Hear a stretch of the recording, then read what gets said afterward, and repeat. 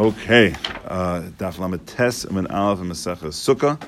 There's a Mishnah about a little more than 2/3 of the way down on the Amud, and it's great to be back. And at least Bli Neder, I don't see or foresee any trips or expected misses. So thank you for your patience last week. I went to Eretz Yisrael, but looking forward to some consistent learning moving forward. Zok the Mishnah, a little bit of Chazara, then moving forward. Halokeach lulav mechaver b'shvius. If someone buys from a Dalin meeting salesman a lulav during a Shemitah year, no sin lo eser b'matana, the buyer should try to convince the seller to give him the esrog for free. So what we're going to get into over here is the issue that the esrog itself is worth a lot of money, and we're going to see later on in the Gemara that this is a Shemitah esrog, and we don't want the money of a sale of a Shemitah esrog to be in the hands of an Amaretz, someone who does not know how to deal with that money properly, and therefore the best thing for you to do is try to ask him and to arrange for him to give you the esrog for free, and therefore there is no transfer of money for him to misuse the money, and everything will be fine. So again, read those words again. If you buy a lulav from your friend during a Shemitah year, no sin lo esrog matana, arranged to have the esrog given to you as a present, lefisha ein rashai l'locha b'shvius, because you're not allowed to buy it from him during a Shemitah year. So the Gemara asks the obvious question: Lo ratza litin lo matana mao. So what will happen at this point if he does not want to give it as a free gift? Amar Rav Huna mavlia le demei esrog belulav. What you should then do is consume or swallow up the price, the money, demei is money, of the esrog in the price of the lulav. Which simply means is that you say to him, I normally would pay you $40 for this lulav, but this is a really nice lulav. I'd like to give you $300 for this lulav, but on one condition, you give me the esrog for free. And therefore, all the money is going towards the lulav, none of the money is going towards the esrog, and it's a legal loophole, but it works. And therefore, at the end of the day, the money that ends up in the hands of the salesman is not considered to be money that was in exchange for a Shemitah item, and now he has no kedusha, and now you did nothing wrong, and there's no concern about the money that's staying in his hands. Okay? We're good on that? Says the Gemara Vayta. The leisav lebehedju. Now the Gemara asks the question that we really should have started with: is just give him the money. Leisav lebehedju. Give it to him explicitly. Give him the money directly. Why do we have to avoid giving him Shemitah money? So answers the Gemara: Lefisha ein mosrin demei perish shvius la'amaretz. Because there's a general rule: we do not give the money of the fruit of a Shemitah year to an Amaretz. Tanya, as it says in a brisa, ein mosin demei perish shvius la'amaretz. It's an explicit brisa. You do not give the money of the fruit of a Shemitah year to an Amaretz. Yoser mimazon shalosh sudos, more than the amount of money that it takes to eat 3 meals. Because the assumption is, and this is the key, is that you're only allowed to go ahead and use the money for things that will be consumed the same way money is consumed, so to speak. So we said you can use it for fuel, you can use it for food, you can use it possibly for clothes if it's going to get worn out, but you can't allow it to stay on until the next year. And the concern is this Amaretz who doesn't either know these halachas or doesn't care about these halachas, Rahman al-Litzlan, he'll take the money, and certainly if he's a salesman, he's making a lot of money. So he's not going to use it all up right away, and it's going to be left over till the next year. It will not be consumed, and that will be an issue.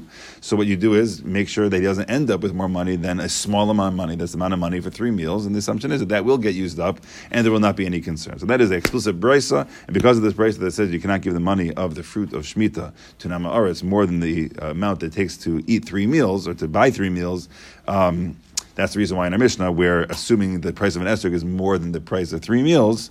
I guess back then we already see it was expensive even back then. You should avoid giving him any money for the esrog and try to either get it for free or give him the money for the lulav only, and do not give him money for the esrog. Now the Gemara asks, v'imasar, I believe this is all just in the brisa itself. V'imasar, and if you did give him the money, you didn't know, or whatever it may be, and you gave him the money from Shemitah, then what do you do at that point? You made a mistake. Yoimar hare mos halalu yichulalu aper sheyesh b'sof beisi. So now you have to redeem the kedusha of that money, because that money now has a lot of restrictions and limitations on it that has to be used by a certain time in a certain way, and therefore you should say then at that point is, okay, oy vey, I gave him the money, I shouldn't have given the money, and therefore say, harimos, this money that I just gave him, or gave him 10 minutes ago, gave him 20 minutes ago, they should become redeemed, or literally, chol means they should be made deconsecrated. Exactly. Well, deconsecrated is the right word. It should become, I was going to say unholy, which is deconsecrated. You should make them mundane, is really the word to say it, is that make them unholy, and the holiness should transfer onto the fruit that we have. So really, it's a great word, actually, unconsecrated. Deconsecrated. Yeah, deconsecrated. Sorry, I apologize. Yeah. Fine, but the point being is the Webster word is unholy, de-holy. You de-holy it. You have to de-holyify it. Fine. The point being is that you take off the kedusha from those coins and you transfer it over onto the fruit in your house. The stuff in your house, is it equal value or not of the coins? It would have to match up. Yeah, Value. It'd have to match now up. it have kedusha. Now it has a kedusha, and that's the next line, the top line, of the next page. Ubava ochlam bekedusha shvis, and now those basically take on the status of being shemitah fruit, and you have to eat them with the same kedusha as a kedusha of shemitah. So is it similar to like meiser, where it's along the same line? Yeah, exactly. Yeah, you put it, and it becomes chulin, and then it's transferred around to the money, bring the money to Yerushalayim. So similar types of ideas can happen over here by shemitah as well. But you can do it after he's got the money. It's his money. Yes. How come? Zachin la'adam shelo b'fanav. Okay. You could do merits for other people even when they're not there. It's a suffix, though. Whether is it not a suffix? Whether this guy True, it's a suffix. I mean, properly? it's pretty. It's you're pretty confident he will not use it properly. It's one of those types of things that like the Chavis Chaim says in introduction to Hilchos Shabbos. If you don't know all Hilchos Shabbos, you will be Mechal Shabbos. You know what I'm saying? Like it's just it's one of those types of things. Is that to handle this properly? Even I simply don't really know all the details of Hilchos Shmita. Like it's inevitable that mistakes are going to happen. It's impossible not. And to say that $1 of all the money he makes from his dollar meaning is not going to end up until next year, it's fair to assume yes. And even if it's just a suffix, it's still a schus for him to get him out of this quasi-questionable situation where he might make averas. It's better to get him out of it altogether. Okay, as Rashi just says in the top Rashi, ba chaver zeh, this chaver, again as opposed to the Amaris, the one who just did the redemption, the consecration, va'oichel osama peros, b'kedusha shvis, he eats those fruits with the kedusha shvis, achil v'shtia, he can either eat them or drink them, v'sicha, or he can anoint himself with them, again that uses it up, v'adlak hazanera, you can light a candle with it, shein hanos, hamutaros behen, these are the types of pleasures that one is allowed to get from Shemitah produce. Okay, so now the Gemara goes weiter, top line, Rashi Tevis Beis Nal Haf. Says the Gemara weiter, Bemet Devarim Amurim. When is this said that you're allowed to go ahead and at least give him, the Amaretz, enough money that's enough money for 3 meals? Belokeach min amufkar.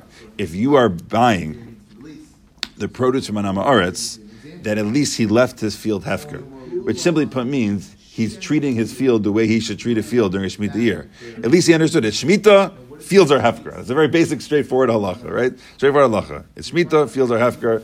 That's easy. That he got. So at least he has some ne'emanos. He has some reliability. He has some yiras shamayim. He's someone that he's not a straight out, offensive halacha.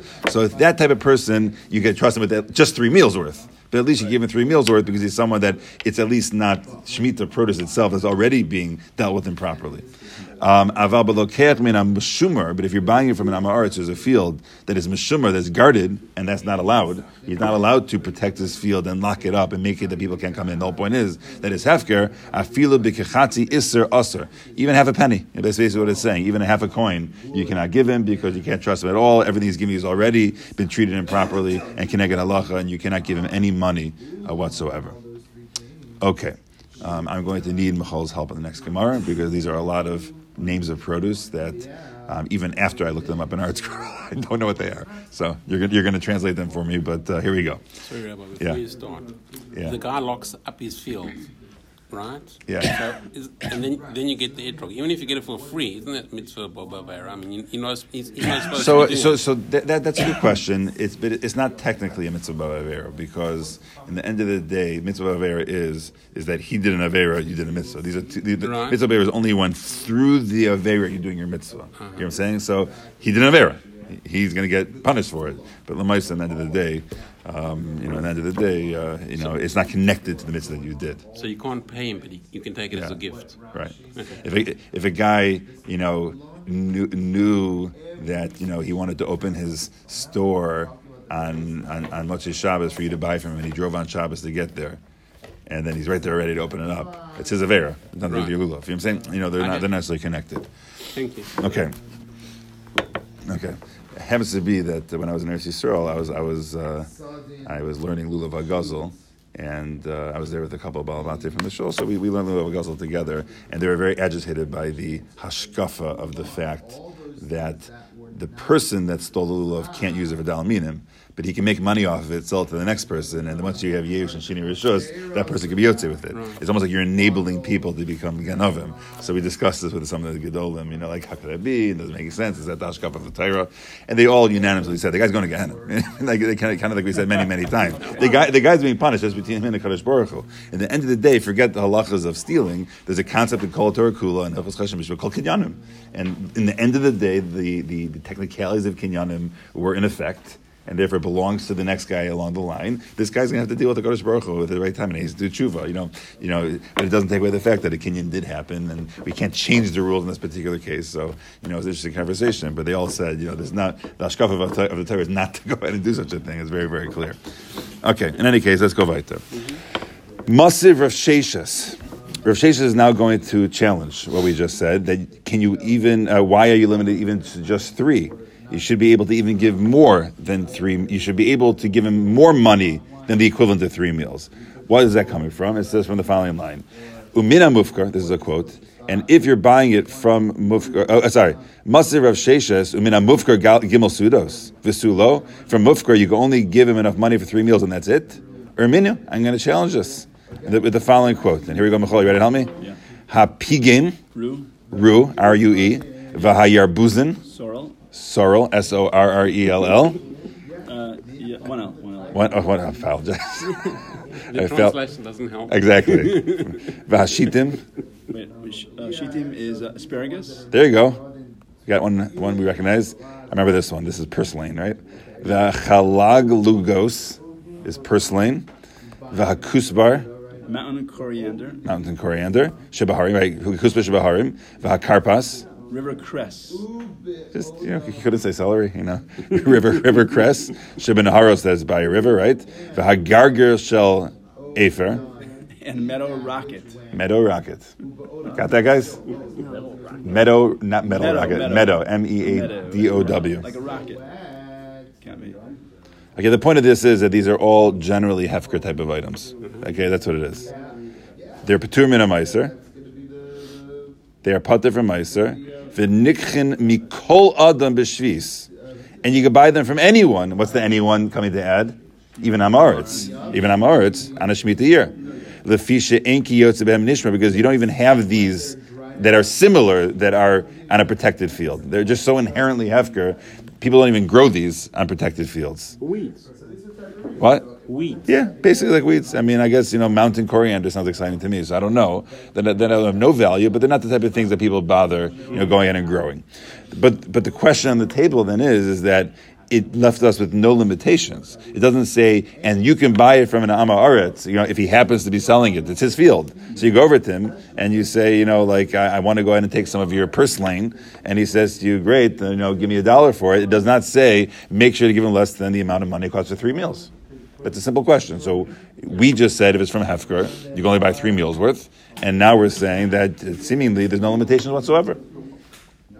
Fair enough? Mm-hmm. Okay. So, says the Gemara weiter.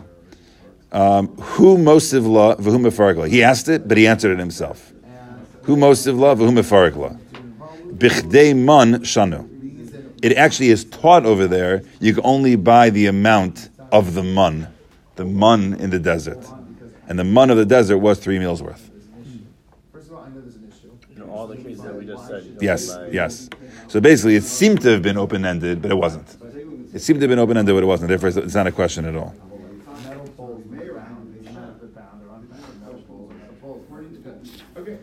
As Rashi says, if you just look at that Rashi, it's the middle of the white lines. Bichdei man, bichdei is the last line, man's the first of the next line. Bichdei mizonosav shanu. It's for his needs, the nichin, shanu, the nichin that you can buy. V'hainu shalosu, that's 3 meals worth.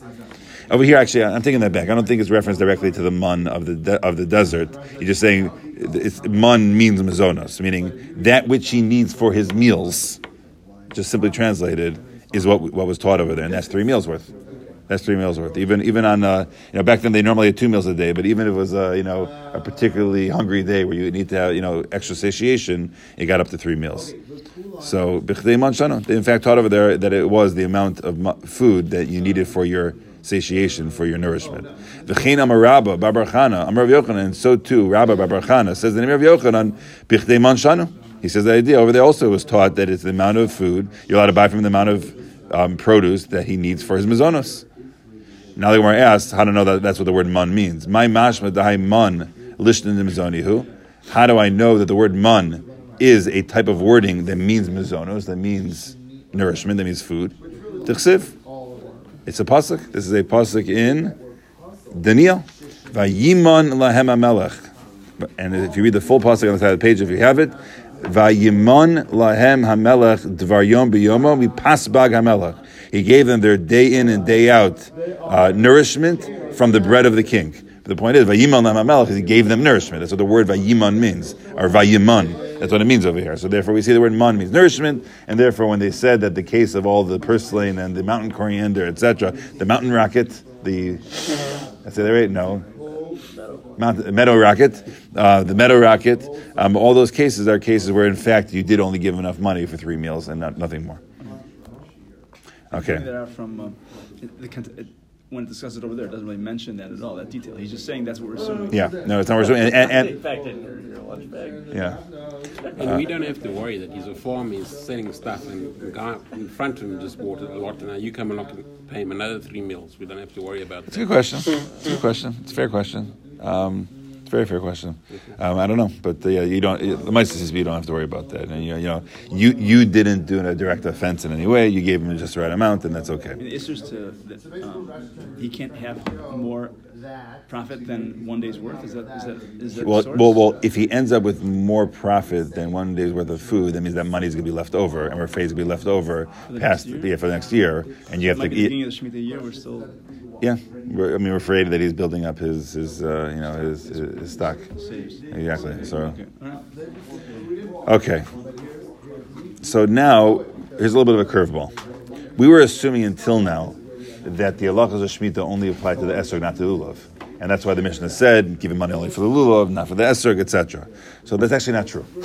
That's actually not true. We're going to explain later on why that's not true, because really we should have been right that the halachas of Shemitah only apply to things that are edible, and a lulav is not edible. So the Gemara later on is going to explain why, in the end of the day, the halachas of Shemitah do apply to lulav. They don't apply to Hadassah, they don't apply to Ravos. But now that I'm telling you that the halachas of Shemitah do apply to lulav, the Gemara is going to ask then the basic question: why did the Mishnah sound like it only applied to Nes or didn't apply to lulav? Okay, so that's a very basic question, and I did translate the Mishnah according to the assumption that the halachas of Shemitah only apply to fruit and do not apply to lulav. But now the Gemara is going to ask, 1 second, why don't the halachas of Shemitah apply to lulav as well? And obviously, if the halachas of Shemitah apply to lulav as well, then your shtick of giving all the money for the lulav and not for the esrog is not going to help you at all, because you're giving money directly for a Shemitah item.